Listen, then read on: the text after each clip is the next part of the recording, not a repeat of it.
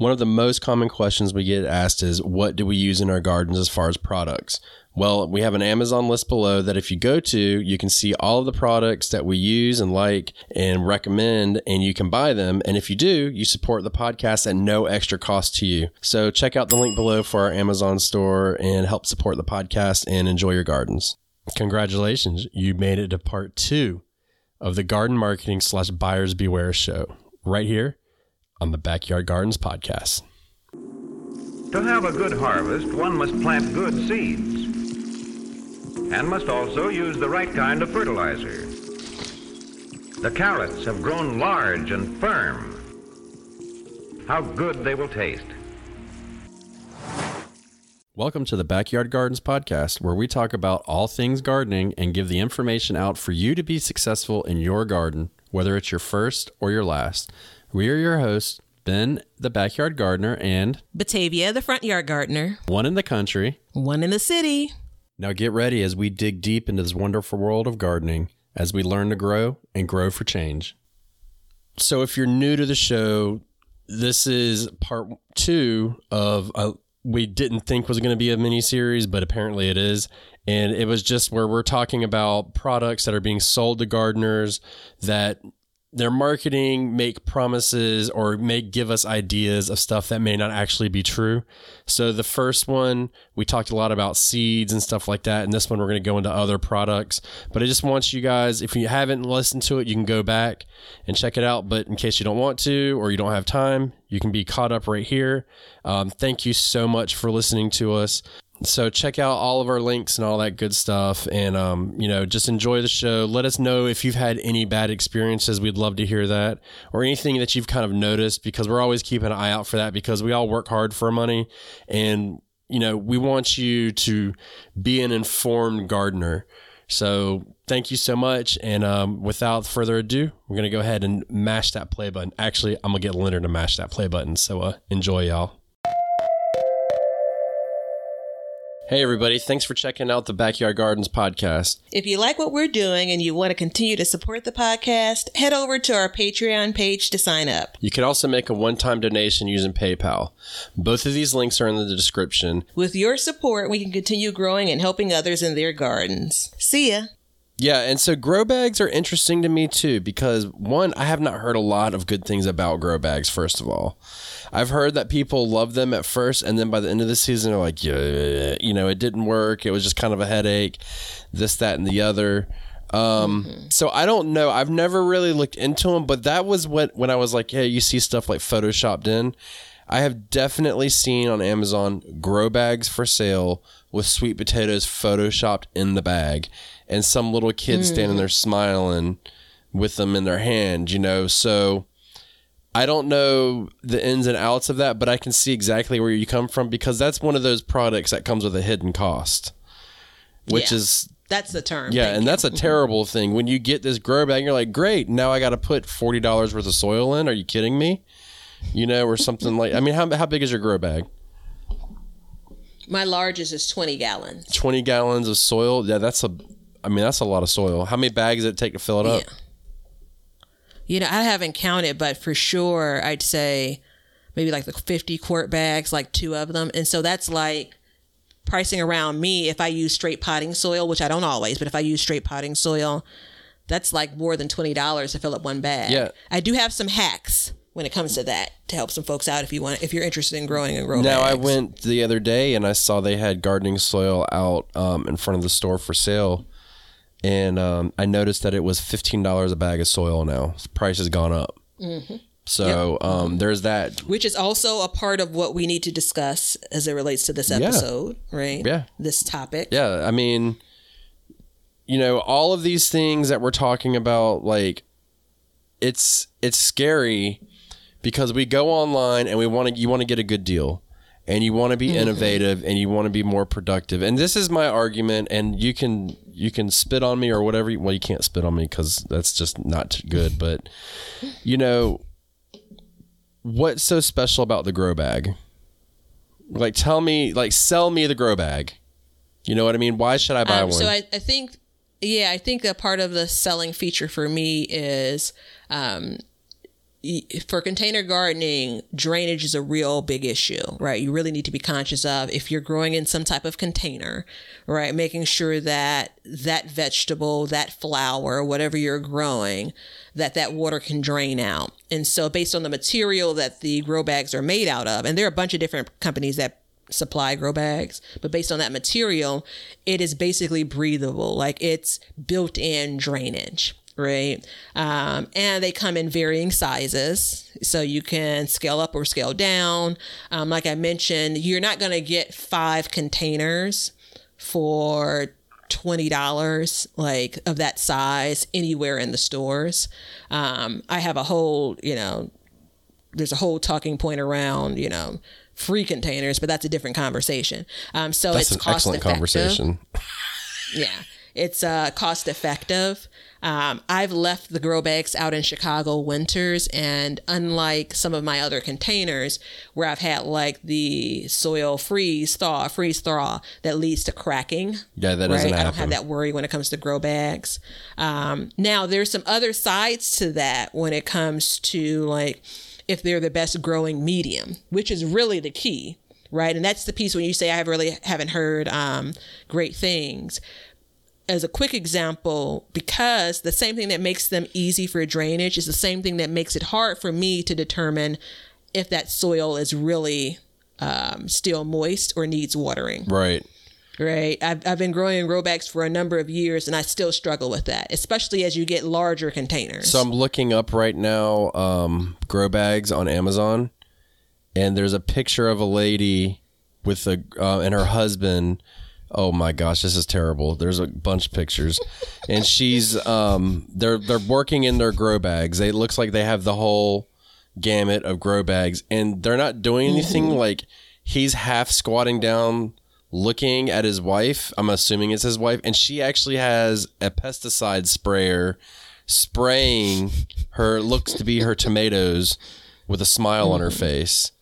So it's really weird because like that's how you're marketing this to me. But I mean, as I go through and I look at it, like here's one right here, a 10-gallon grow bag with a lemon tree in it with 5 full-grown lemons in it.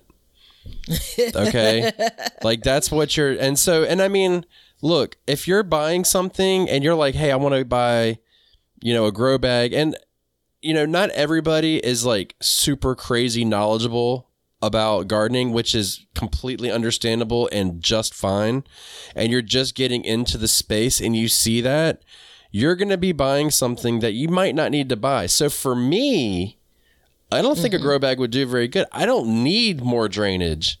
I need to hold my moisture, right? But if I didn't know any better, it could be an issue. Now that being said, look, maybe I'll grow in grow bags next year and see what the hell's going on. Maybe I'll do that just to try it out. But I don't need that drainage. So, and I'm looking in here and they have the ones with the potato grow bags, and they have like the perfect potato plant photoshopped in, and then they have the little trap door, and it looks like a little baby sitting in a womb just ready to be like pulled out. It's like the cutest little potatoes sitting in there. So, and I get what they're doing, but at the same time, like that's not how that rolls. You know what I mean? Like you're going to open up and see straight dirt. Yeah, and I think that it's interesting. The advertisements are commonly flowers when it comes to some of these sites. Now they'll have spaces where they talk about growing other things, vegetables, tomatoes, potatoes, and all of those things. But I think maybe it's because the flowers are so beautiful. Yeah.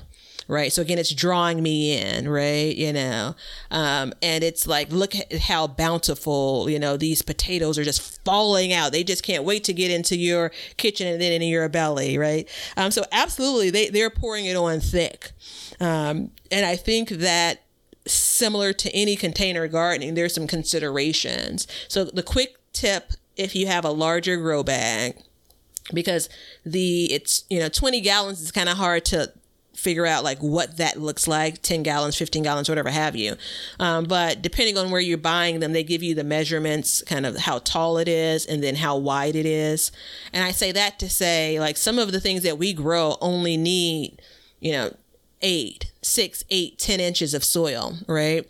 And so you can basically, with the materials, roll them down. So if you end up getting a 20-gallon grow bag and you're growing something in them that doesn't need 20 gallons of soil, you can roll just like you would roll anything down, like you'd roll up your sleeves.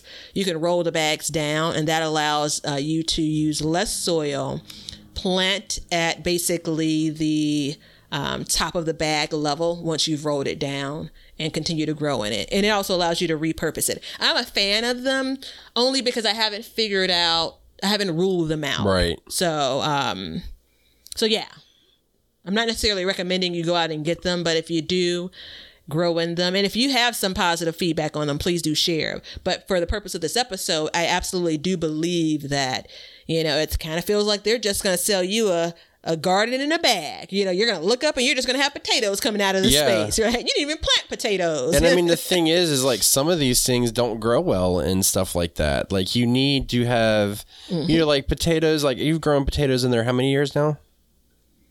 2 years. And how have they done in the grow bags? Generally not well. Okay. Yeah. That but says I think a lot, that's though. more so the argument of growing potatoes in containers versus, Right, but that's what they're marketed as. So we can have that argument all you want. But when I looked up grow bags, there was a specific genre for potatoes. Yep. So, it's kind of, you know what I mean? Like, and it's just like with transplanting certain vegetables and stuff like that. Like some of them just don't like to be transplanted, and we just need to learn to accept that. So you said there was a couple other on your list. I'm curious to see what because I was all fired up about one really. So I'm curious to see what else you got. You ready to hear it? Yeah, actually I have another one too, but go ahead. All right. So I really want to talk about starting seeds and the setup that you need to start seeds indoors, right? I want to talk about things like treatments, right? So the things that we're buying to spray to prevent, bug damage and things of that nature. I also want to talk about, there's one more that I'll pause and I'll let you go. I got one more too. So, let's talk about treatments. I'm interested about that one. How you go to that? Yeah. So what do you think? I mean, I've got solid proof, but I want to know what you think. Well, I think that one of the issues is that, and this is the part where you may hate me, not you, but and I know that there really isn't hate, but there could be some great disdain. I think that a part of being a home gardener, some, not all, and maybe not even many, but some people really want to be able to grow the thing that looks like it's in the grocery store. Yeah. People there's this moment of WTF when I do have bugs, when pests do attack, right? And it's frustrating as hell. I have a whole cage built to try to avoid that. So I get it, right? I think that a part of the treatments that are sold, like the sprays and things that are sold commercially, I think it really comes across as this will save this plant. This will eradicate insert X, Y, and Z, And so I think that it can be misleading because there are certain conditions that create some of these pests.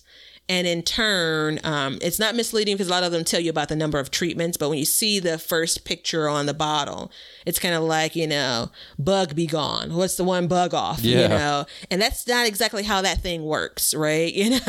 And so I think that I never hear people that are really positive around, hand picking. I think that we come from a place where you have a problem, you can apply, insert this, spray this, and then it's gone, Even if you go back to think about, I saw a truck that rolled past this morning, pest control. They come in and you expect them to spray, based on some ants you have in your house and be done. And if you ever had any kind of pest management issues, they normally build in like a second and potentially a third treatment. right? You know, but if you haven't experienced it, maybe you don't know it, right? And so that same rule applies to your garden. And this is, again, the reason why there may be some, you know, feedback around this is some of our expectations are misaligned when it comes to what's going to happen in our garden. And in some cases, you know, there will be loss. And in some cases, there just ain't a spray or a treatment to resolve it. What did I say about powdery mildew? Yeah. And I mean, look, you know, my favorite, neem oil. I talk about it all the time, right? You're probably tired of hearing me talk about it. But if you go to Lowe's and you buy the Garden Safe brand, if you look, it says non-hydrophobic oil, okay? And you get it, and it's nice, and it's liquid already, so you just you know, shake it up and spray it. That actually doesn't do anything really to help fight the bugs that it advertises. So what I use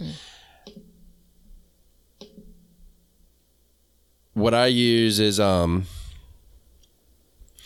cold pressed neem oil, which if it's below 70 degrees, it solidifies. So you actually have to warm it up. And then that is like pure neem oil. So as you look at these things and it's marketed to you when you go buy the Garden Safe, it's got a picture. I mean, I just looked it up because I wanted to get the correct terminology. It's got a picture of mites and stuff on it. And it's like, you know, it's saying like, hey, we're going to kill it. But it really doesn't work. So this is the first year I used the cold press, and I actually had like, it was like night and day, the amount that it did. It was cheaper, it lasted longer, and it was way more effective on getting rid of the bugs. So there's that. You know what I mean? And it's just these little things that you look at and you're like, and I mean, if I was in the store and there was two side by side, I didn't know any better, I would for sure get the wrong one because it says it kills bugs. It's got the pictures of the bugs that I want dead. You know what I mean? So, you know, I don't know the right answer to it. It seems very hard. And, you know, you talk about the same thing, you know, bug be gone and all that stuff. It's the exact same thing. And it's tough, but you need to know, like, and when I taught a class about cameras and stuff, and I told people, and I'll tell everybody this now, don't look at what's advertised to you. Like, go and look at the ingredients and figure out what ingredients are what and get knowledgeable about it. So when you go to buy a product, you know what you're buying. If you're going to buy something else, look at the specs of it so you know, like, hey, this is what it is. Because they're going to tell you best case scenarios and, you know, have you buying stuff based on what the perfect situation is and how it's going to work, you know? Yeah. Battery life is one of those. And I think that maybe it's just not, it's kind of like, do you want to give an alternative solution when you're trying to sell a product?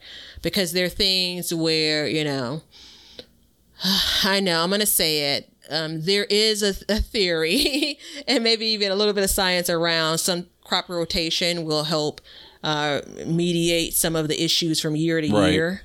And if that's the case, then instead of using that particular treatment year to year, you may be able to save yourself some time if you move where those crops are.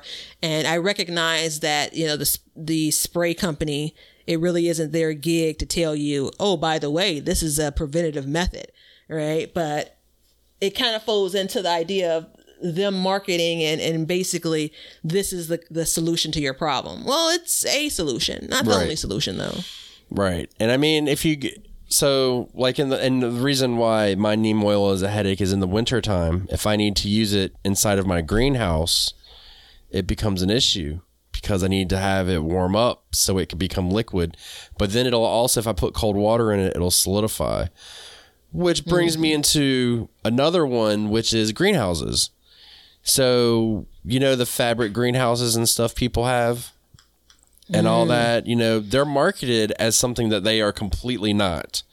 Even my greenhouse, it's marketed as something that it is not. And that is, it's marketed as a greenhouse. It is not a greenhouse. It is a cold frame. So you need to be aware of that, you know, and I see a lot of people, they go, and I mean, I'm right there with you. I was right there with you at one point. You know, we're going to call it a greenhouse just because that's what it's called. and it's the rack, and it's real small, and it has a little roof on it. Yeah. And you put on there a lot of people. Most times it's green. The fabric is green on the outside. Fabric is green on the outside. I can't tell you how many people I see. They're like, oh, look, I just got this little greenhouse. I'm so excited. And then they get down to it and they're like, hey, my greenhouse sucks. It killed everything. Everything died. Everything froze. Or better yet, everything cooked in it. So it's something that we have to understand when you look at these things is they're not greenhouses. And just knowing what a greenhouse is and a cold frame is going to save you a lot of headache, time, and money in the future. And you have a low tunnel, right? Yeah. So, I mean, you're right there in the realm. Go ahead. Yeah. So a couple of things on that. Very often when people, remember we talked about people often say, what happens at the end of the year? And I'm like, oh, this shit dies. Yeah. No. And in that same conversation, oftentimes they bring up, well, why don't you get a greenhouse? And so I believe the assumption is greenhouse inserts growing anything all year long. Like those two are not directly related. Right. And I think that, because of the expense, that's the reason why there aren't more people that have them. But I'm sure there are people that have purchased them and it's kind of like, well, I only have X more months of growing, or I have to make these special trips. I mean, we've learned a lot from your cold frame sold as a greenhouse when it comes to when it functions and when it doesn't. Right. And I want to be clear about mine. I love my quote unquote greenhouse, but I'm also using it like I'm supposed to use it. So I know when I got it, I knew what I was getting, and that's really important. So I was just looking right now. If you go to our favorite, everybody's favorite Amazon, all day long, under $100, you can get a quote unquote greenhouse.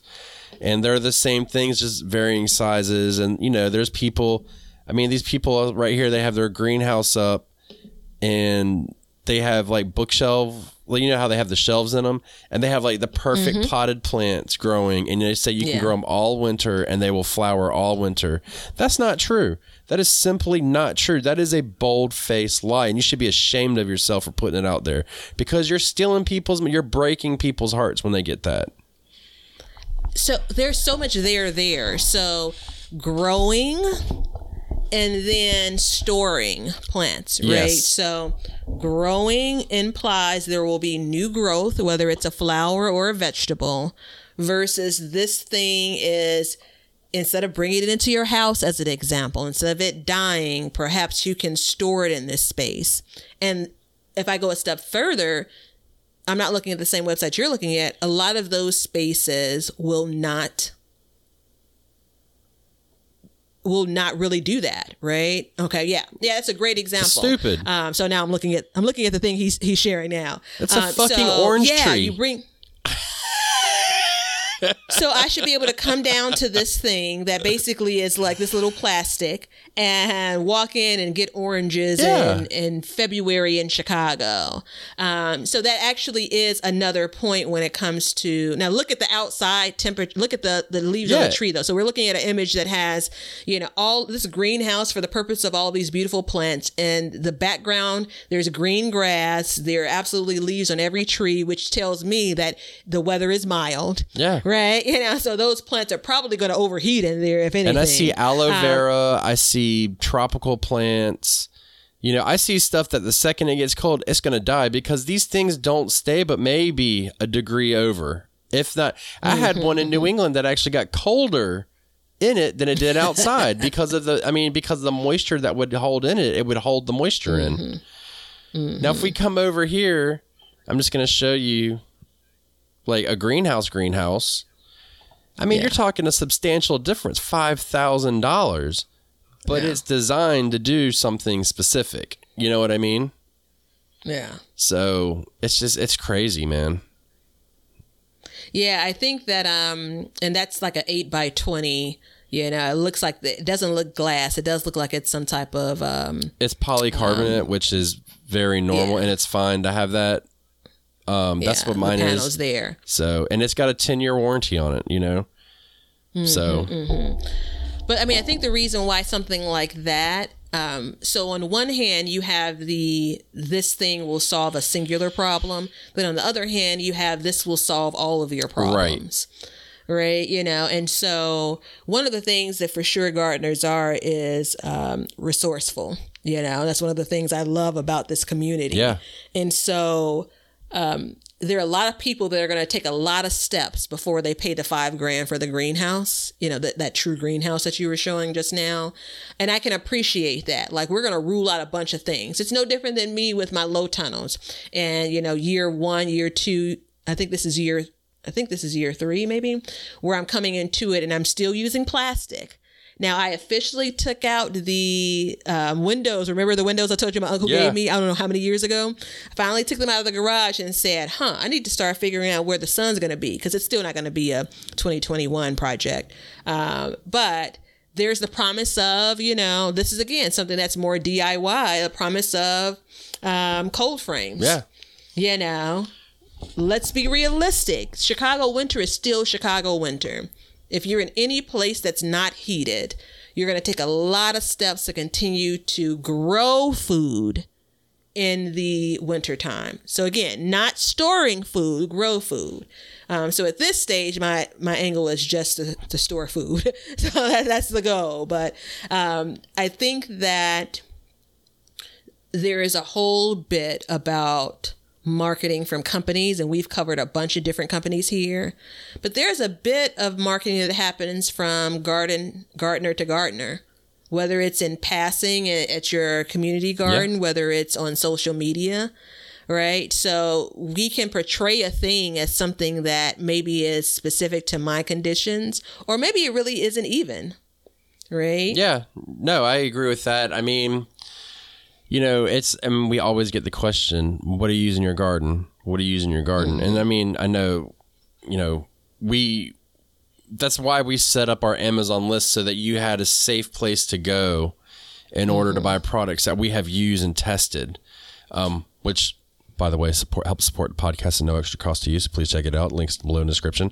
But, you know, when you think about that, like, and you say like, hey, what are you using? And then I tell you, well, I'm in zone 8. You're in zone, what is it, 5, 6? You're in zone 6 today. Today is 6, yep. It might change. You know, it'll change in 3 times this week. But so it doesn't make the same difference. Like if you're talking about, and let's go back to the greenhouse, like my greenhouse works fine for me. It would suck for you without some major renovations, you know? So those are things to think about. And you brought up and you know, I brought up the Amazon list, and there's actually a specific reason why I made that list last year. And that was for lights. Grow lights. Well, you know what? Wait, before you go to lights, I do want to comment a different way that a gardener can, you know, mislead. Oh, yeah. And we've talked about this briefly. It's my collard greens. Great example of something that I grow in Chicago all summer long, right? And I had someone that pointed out to me, and it was a video where I talked about growing collards. And I'm pretty good about saying where I'm at, you know, in all of the videos that I do, not necessarily Instagram videos, but for sure on YouTube. But somehow I missed it in this video. And the person noted, right, you know, how about share your zone, where you're growing at. And since then, in every video, I actually either say it or leave it like on screen. And it absolutely is true, specifically about something like collard greens, which I know and I've learned in recent years, it's not common to grow them in the summer. Right. So through what I do, I don't want to mislead someone that thinks that they can transplant collards into the garden, you know, in Texas in June. Right. That ain't going to go well for you. Right? Well, there's also a responsibility on the gardener's part to do their research as well. You should not just listen to us or watch anything out there and be like, I'm going to do the same thing. Because that's not how that works. And so there is a responsibility on both sides, you know. I mean, as you know, you talk about your video. Yeah, it's a responsibility for you maybe to say where you are, but I don't think that you should be held to it. I think because there's enough stuff out there that says, and if somebody wants to grow collards, they can, I think you should do your due diligence and honestly, it's a responsible gardener and look up a collard plant profile and kind of just get a gist of what it likes and doesn't like. Or you could listen to the You Should Grow This series where we highlighted them, but that's a different story. Absolutely. So before we move on from that, I could have pulled the video down and re-edited it to add in where I was. Or I could have left the video there as is, untouched. Or I could have modified the video description to give that additional detail. I chose the very last one, right? Left the video up, but did modify the description because it's something that someone pointed out that I didn't realize in the moment. Right. And it's something that I could easily do. But I do believe that there is this moment of a gardener, being responsible. You can really apply that to most anything we've talked about over the course of the episodes. However, I do believe that I'm not presenting this to get people to grow collards in the heat of the summer in places that I know aren't going to do well, right? It's really, there's this level of intent and intention, right? So, I think just using that as an example, you can apply this though. A great example is you're going to have somebody in Florida with tomato plants in their garden in November. Yeah. And then nobody else has business doing that except for maybe California. Yeah, exactly. And that absolutely is the responsibility of the gardener to realize they shouldn't be going out there planting tomato plants. Yeah, you got a tomato plant sitting next to an orange tree, or a mango tree or something. You should really start thinking like, maybe not, Yeah, I get it. And it's like in California, I know somebody, they have an eggplant that's 5 years old now. It's just always been there. It just keeps producing and producing. If they get the freak cold, they'll cover it or something like that. But just knowing that is, totally different for me because it's like, yeah, I just cut down my last one. Like, that's just how it is. It is what it is. So there is a responsibility on both parts. But if you're going to grow something, you don't need to be watching a video and being like, okay, I'm going to do exactly what they do. You need to kind of, and this is my opinion, you should really go do your due diligence and say like, hey, how does this thing grow? What can I learn from it? Because that's how you're going to become a better gardener. Really quick note. I, for years and years, grew in ground, no raised beds in the soil. And then I wanted to expand, and the most obvious place for me was on my concrete patio. And so I spent a lot of time searching online to find not only someone that actually had raised beds without bottoms sitting on the concrete patio, but also was near my area, right? So all in all, in theory, if someone's in California with a raised bed on a concrete patio on concrete, then one could argue it'd be successful for me. But because it was such a commitment, lumber, time, soil purchasing, like I wanted it to be like these conditions are very much like mine, right? So that was my responsibility, I felt, as a gardener versus trying it and then saying, well, for sake, So I definitely do take that seriously. And some people will research things much more than you and I, and some people won't. And I think that sometimes we strike, a really happy medium when it comes to how much we give people, as far as information. But I think, we also have to rely on people aren't looking to carbon copy something. Yeah.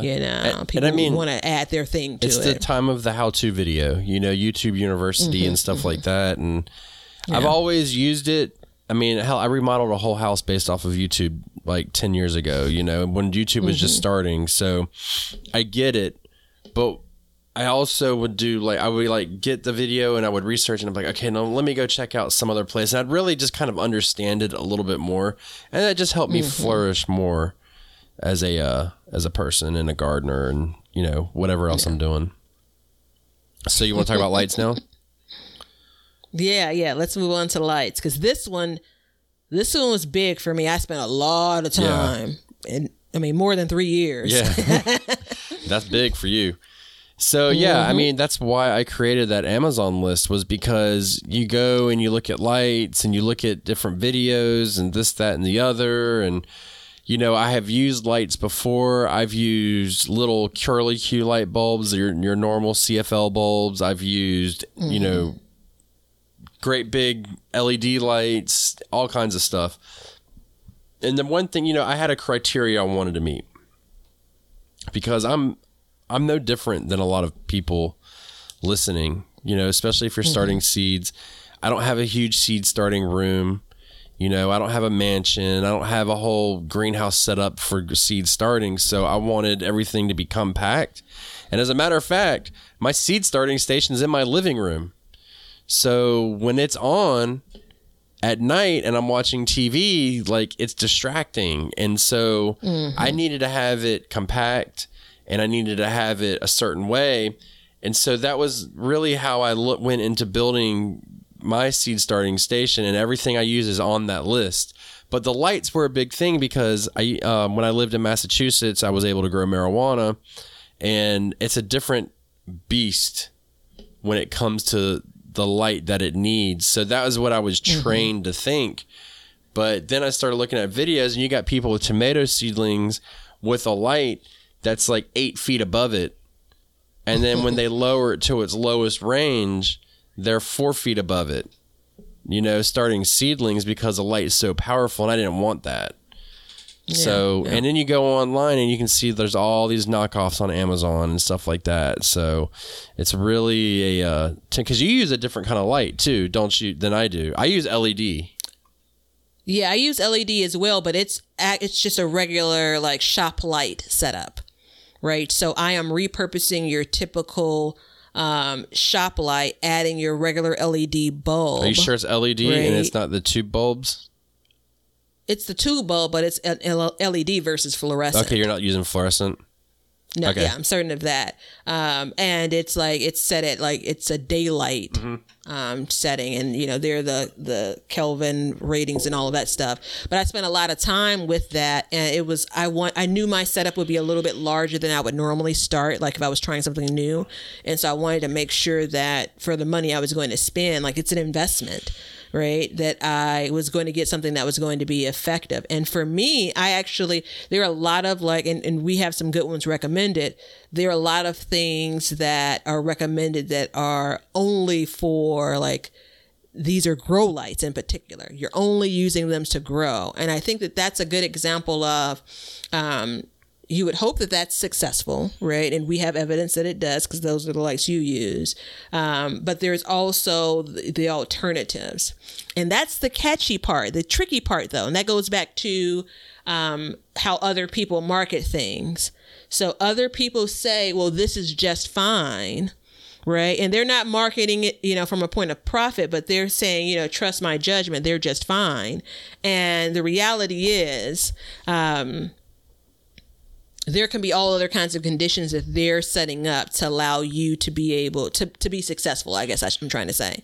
And the point is that it kind of goes back to, just because it worked for a person or two people doesn't mean it's going to work for you. And this is my favorite piece, when people suggest a thing and they've not even tried it, right? You know, so... like there's the, you know, consumer to consumer marketing piece there. Yeah. Right. Like, oh yeah, you know, have you tried X, Y, and Z? And it's like, oh no, I haven't. And if you go off and try that thing and it doesn't work for you, if you still have a link to that person, they was like, oh yeah, I had heard that it worked. I hadn't tried it myself. Right. I have someone that commented recently regarding the, what are they called? The towers, the 5-tier towers. The Greenstock is the company, and they have some like less expensive versions that the Dollar Tree was selling. And I've really been interested in this Greenstock. It's like this either 3, 5, or 6-tier growing station, and I've been looking at it year over year and reading some of the reviews. And someone commented on a video that I released recently and spoke about their Greenstock planter, and I was like, hey, how do you like it? I've been thinking about it. And they were like, oh, I love it. You'll love it if you get it, And so then I paused and said to myself, I still haven't decided if I'm going to go back and ask some of the questions about the concerns that people have had with it. Like it's so heavy to move, right? It doesn't water evenly because of the way that the watering system is set up, right? And I love the idea of it. And it's marketed where, similar to the grow bags, you have like flowers spilling out of it, but there's something that in my intuition that says, these are still pretty small containers. Look at what seeds they recommend with them. There it is. So I do want to say something since you brought up, and we're talking about this. I saw a YouTube video about with a very famous YouTuber, and he was talking about, there's your clue.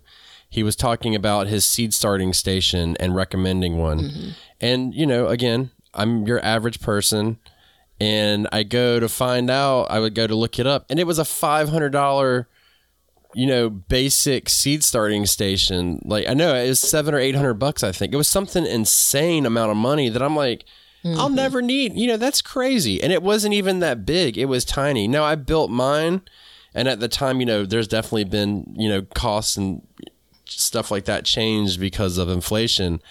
I had definitely built mine for around, I think it was like $150. And that was the shelf, the lights, the fans, the heating mats, the whole nine. So, I mean, and it's like you have these people that are influencers that are influencing the way that we purchase things and the products we look at. And it's crazy because it doesn't do anything but put you in the hole because you think that you need to grow with that. You know what I mean? And that's not the case. That's so key, right? So you think you need to grow with that versus this is just another option and there are other options out there. And that speaks to the way that person, that influencer, is marketing this. Right. Right. There are so many across genres, but including gardening, so many cost effective, low budget, DIY, insert whatever you're trying to do. And then there's this higher scale thing, right? So if I'm going to your channel and I see like, this is the $700 kit, I think I fear these equally. One, you're like, I don't have that kind of money to spend on this. Or if I do, I don't want to spend that kind of money, so I'm not going to do it.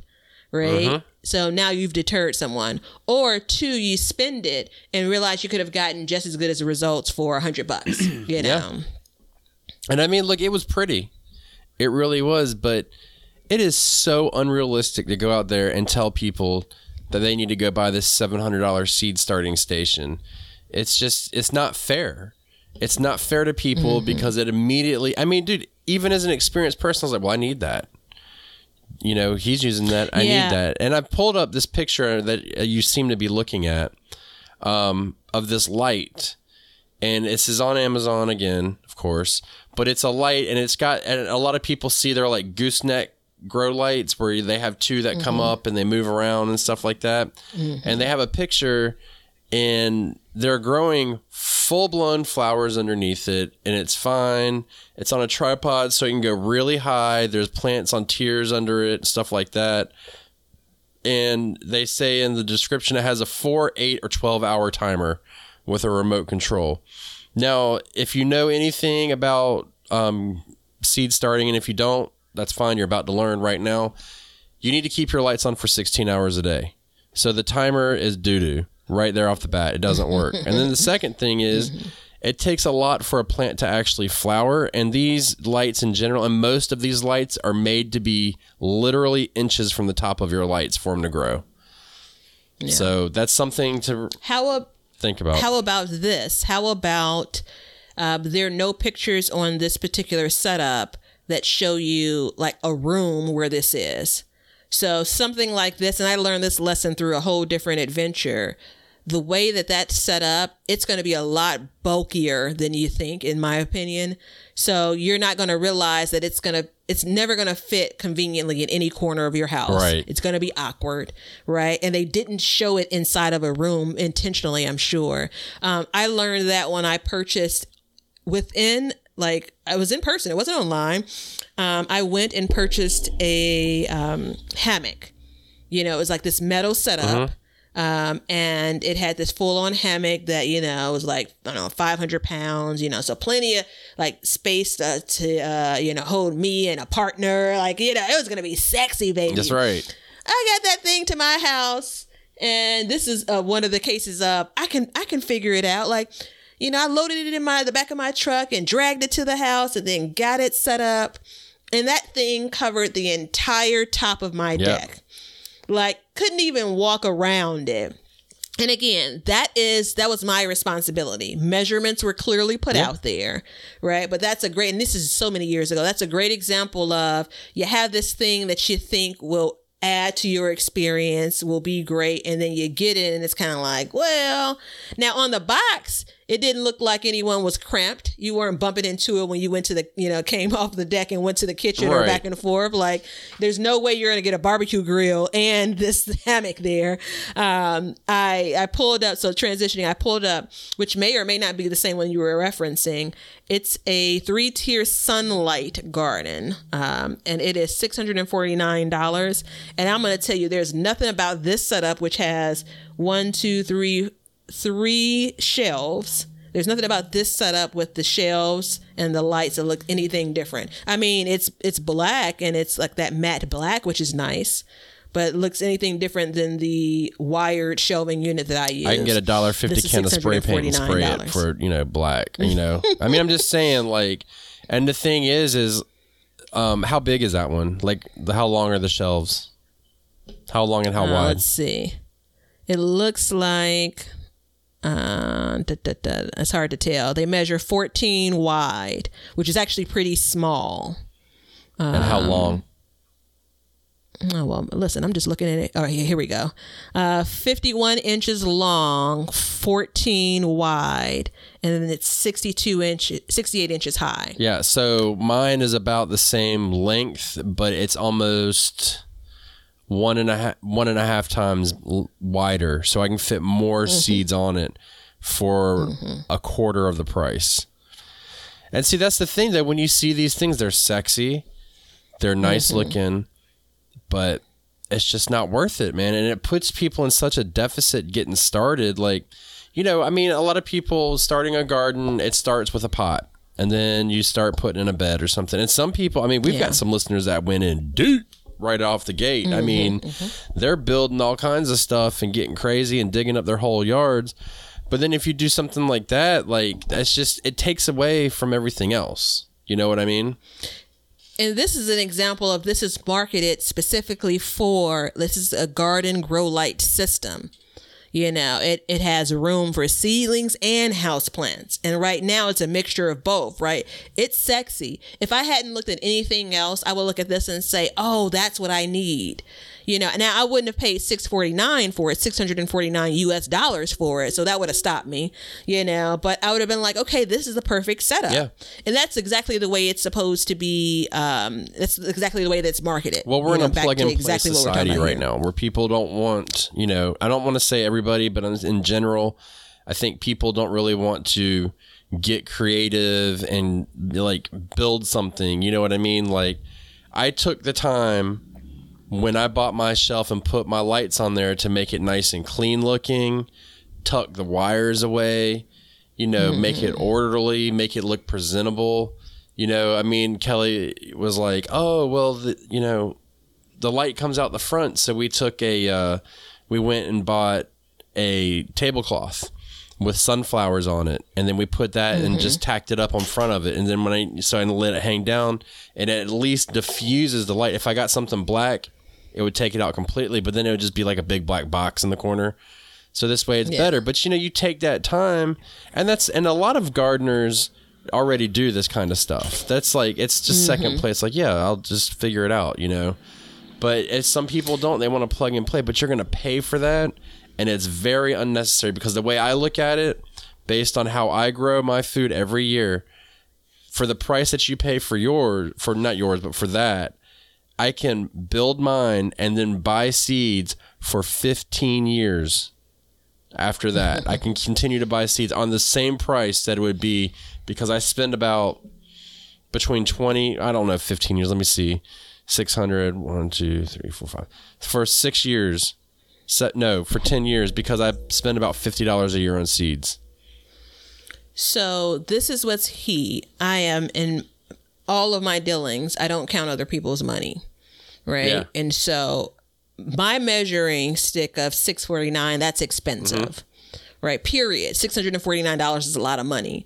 Insert to buy any, I guess maybe to buy a car, that's not a lot of money to buy a car. But anyway, so $649 to buy something that's either going to hold houseplants or that's going to, like, it's one step in this process. It's going to get you to the point of now you're going to plant things in the garden. I look at this and say, for those that want to spend the money, that's their business. Yeah. But the key is, are they really getting value? Is this a good product? Now that's the piece. And so if I look and say, based on the width, and if I think about seed trays, and if I think about how many plants you can actually get on this particular shelving unit, right? I look at things like, there are descriptions that say, watertight shelf trays. And so I'm sure they're implying that, you don't have to worry about water on the floor. You're going to get water on the freaking floor. It's going to happen. Like those pieces are those buzzwords that are like, yeah, okay, yeah. So my wired tray isn't watertight. The shelves aren't, but nothing's going to be. Right. Not to mention if you got water, if it's watertight, are you going to be your plant's going to be sitting in water, which we know is an issue. So again, I pulled this site up on this call. It's not like I've researched this particular product a bit, but just glancing at it, beyond even the price, it's excessive. I think that there's some problematic things here. Well, and I mean, and that's what. I'm sorry. Go ahead. I was just going to say that's what this whole conversation is about, right? Yeah. Like they are marketing to a particular buyer, and the reality is that this could probably, how much I wonder now in this moment how much this was 2 years ago. Yeah. Like how much the price has escalated as well. I'm sure it was still hundreds of dollars, but. Well, I saw last week, I was looking for a product for our show and I looked at it, I found it, I waited a day, and then I called Batavia and it had gone up $20 overnight. And then I talked to somebody else and they had said the exact same thing. So, the inflation of prices is like actively coming out right now. And so that's something that we really need to take into account. Now, I was going to say, I don't care how much money you have. It doesn't make sense to just throw money away. Okay. It doesn't make sense. I don't care if I had $1 million or if I had $5, it doesn't make sense because the gravity of what I said earlier about all those years worth of seeds and building a shelf for the same cost of just buying a shelf pre-made is astronomical. I mean, it's crazy, to think that way. And that's even adding, so you haven't even taken into account the amount of years afterwards that the leftover seeds will carry me through. So it's crazy to think about that. But, there's no reason to throw stuff away. And anytime you're buying a product, you really need to just look at it and say like, hey, is this product going to get me what I want? What is the product, what are they advertising? What am I looking for? And what is the probability that it's going to happen that way? And look at some reviews. Wouldn't you say? Yeah, actually, I was going to, get out of my head. Yes, ma'am. I was looking at the reviews. There are 230 on this site, and it looks like 4.5 stars total. Like that's the average. And that's a pretty high, highly reviewed. And so I typically will look at the poor reviews to see what those people are saying. And there's something that's kind of dark about me where it's like, if someone said something negative, that's, maybe more in line with those that are saying all these positive things. Because there's also that balance of, people pay for reviews. So, I've seen it. So we had a bunch of products we bought come through and they were like, give us a 5-star review and we'll send you a $10 gift card. I happened to like one of the reviews that did the review, never got the gift card. Bastards. there, for a housekeeping item, there are absolutely moments where I cut Ben off and Ben cuts me off. Then there are a bunch more moments where, was it you and I talked about this? Like, this is a thing that I do. I'll go ahead and I'll say my spiel. And so I'll get to the end, but there's no period in my statement. And so you can't tell that I'm at the end. Is that what just happened? That's exactly what just happened. happened. I had a feeling you were done, but I wasn't sure. So I just jumped in. Yeah. That's the benefit of being able to see my face, right? So, I mean, I think we've talked about a bunch of different, like, egregious ones and non-egregious ones. And, you know, do you think that we've helped people to make those decisions? Well, I mean, I hope that we have. And I hope that if for everyone listening, there should be at least one item that we covered that perhaps they experienced or thought. And I think there's also a part of this that's validation, right? You know, so you're not the only one that's looking at, you know, this $800 unit and saying, do I really need to spend $800 on this? Yeah.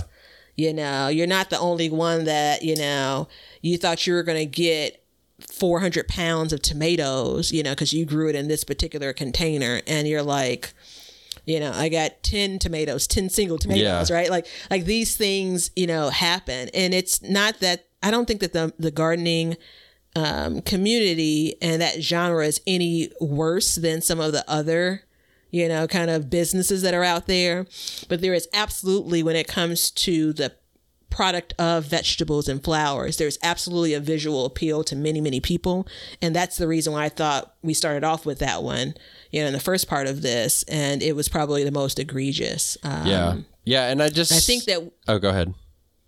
I think that was there wasn't a period, like an invisible period there. I think that, I would like, in, you know, probably next year, we'll talk about things like what some of these products are actually producing, which I think is a whole different conversation, and probably one that we could, you know, pinpoint in an hour, but I don't know that we want to add any more time to it today. We broke the dam open on this one, because there was a lot of times over the summer I really wanted to say something, be it on, and you can go back into my Instagram feed and notice the stark drop off of when I started talking about that seed company. And I mean, that seed company being Baker's Creek Seeds, just to continue it in part two. So, and that's when I realized that, like, something funky's going on. I did some research, and I started to see that there were some people saying some things. And then I had some side conversations where people were saying the same things, and it really brought it to light. But if you put it to here, and this is why we'd started the Patreon. Actually, this is the sole reason why I wanted to start it, was because I was in a conundrum where I was like, I want to talk about this, and I can't, because you never know. And then Batavia, because she's super wise, was like, so if that company came to you and said they wanted to advertise, would you do it? And it was like, well, no. You know what I mean? And so the idea was like, hey, just back off from it completely. And it's more important to me that people know my experience, because I have a way to get my voice out there. And you're welcome. I mean, look, if you guys buy the seeds or any of the products we've talked about, like, that's cool. That's on you. And I respect that. And I do know that there's some things that I've grown from them that did really well. And there's some things that did not grow really well. So, and I mean, Batavia and I had constant conversations about this over the summer, because I would complain about it. So, and I took note of what companies I did grow from and what I didn't. And I noticed the big difference. Yeah. So, and then the same thing with the grow bags. Like, over the past, 2 years now? I've been really listening to people and their grow bag stories. Like, you know, I might see you on Instagram and I might not be commenting, but I'm reading and I'm watching and I'm soaking it in, because what you guys talk about is really important. And you're the people using them. And the resounding thing I'm hearing about those is that they're kind of not worth it for a lot of people. But I also think that in all of these products, there are different, you know, it depends on how you're using it and what you're doing with it. And so there's a lot of variables is the word I'm looking for. Yeah. I think that's a great example of the reason why I think this dialogue is important. And I'm glad that we finally agreed collectively, you and I and Leonard, to get here and to have these episodes. The reason why I feel like it's important is there's some people that their garden community is super duper small. Yeah. Right? Meaning, you know, the people that they can actually talk to about gardening could be one other person, maybe no one, right? You know, so we all do have, most of us have, if you're listening, you have access to the internet, right? You know, and so there are other places that you can go, social media, you know, various platforms being one of them. But there's also a lot of good times talked about and not so many bad times, not so many, you know, you feel like you were duped, not so many, this wasn't a good experience. And even the idea of this isn't a good experience, you have to take that with a grain of salt as well. No different than when you're reading reviews, right? Like, you know, you don't know if that person that didn't have a good experience really kind of followed the letter of the law. I think grow bags continue to be interesting, and I'm not waffling on that in particular. I like them, and I'll let you all know when I decide I don't, if I decide I don't. But it actually, to me, feels like there should be, you know, kind of a warning label with them, if you will.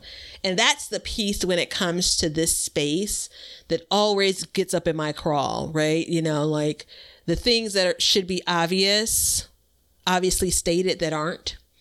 And you basically have to have someone fall down for them to realize that. That hurts my garden heart. Yeah, it's true. And I feel like people are getting taken advantage of because we want, you know, I mean, obviously we want to grow stuff easier and more effectively and stuff like that. But it's really difficult. So it's when it comes down to it, you know, I do want to say this also. When I was buying my seeds, for the past couple of years from Baker's Creek, I would go through the reviews and I would see people say germination rates are really low. Germination rates are really low. And I saw the robotic response they gave, and that may seem negative what I just said, but in all reality, like I don't pay attention to the germination rates because that is highly variable. And it could be skipping a day of watering. So that's not what swayed me to feel anything or swayed me to purchase anything at all. Now, if I looked at something and every single person was like, nothing germinated, and then, you know, for thousands of reviews, then yeah, obviously I'd look at that. But just as a whole, like there's so many variables, and I myself have made mistakes and not had things germinate that it just kind of is what it is. So that didn't play into it at all. And you should always be very wary of that and just know that people, it depends on how attentive you are and how much you know what you're doing. And some seeds are harder to start than others. You know, I've been trying to start lavender seeds for years and I've never gotten one to start. So there's that. All right. That's a really important point. I'm glad that we rounded out with that. We rounded out with it, and I'm going to go ahead and call it. So, everybody, thank you so much for dealing with us to these past 2 episodes. We love you guys, and we just want you guys to be informed, and that's really our main goal because we're looking out for you first and foremost, and also ourselves, but, you know. So, I feel as nervous as I was talking about some of that stuff, I feel like a weight's been lifted off my shoulders and I've done my job. So thank you so much. If you like what we're doing, give us a like, follow, all that stuff. Check us out on YouTube, both of us. And until next time, stay safe, wear a mask if you feel so inclined, and grow some food. See ya. Thanks for hanging out with us today. If you want to see what we're up to or just stay up to date on all the announcements regarding the show or anything gardening, then you can follow us on Instagram at Backyard Gardens TV. We love seeing what you guys are doing, so use hashtag BYG Podcast in your posts, and we'll be sharing your gardens with the Backyard Gardens community. And check us out on YouTube at Backyard Gardens, where we will post this show, all of our other shows, clips, and then also some gardening tips and just gardening entertainment. And you can see us at our website at backyardgardenstv.com. But that's it for today's show. So help us as we learn to grow and grow for change. And until next time, we'll catch you guys later. We'll call this one a wrap. Now you know why people feel like celebrating at harvest time. All over the world, people have feasting and good times when the crops have been gathered in.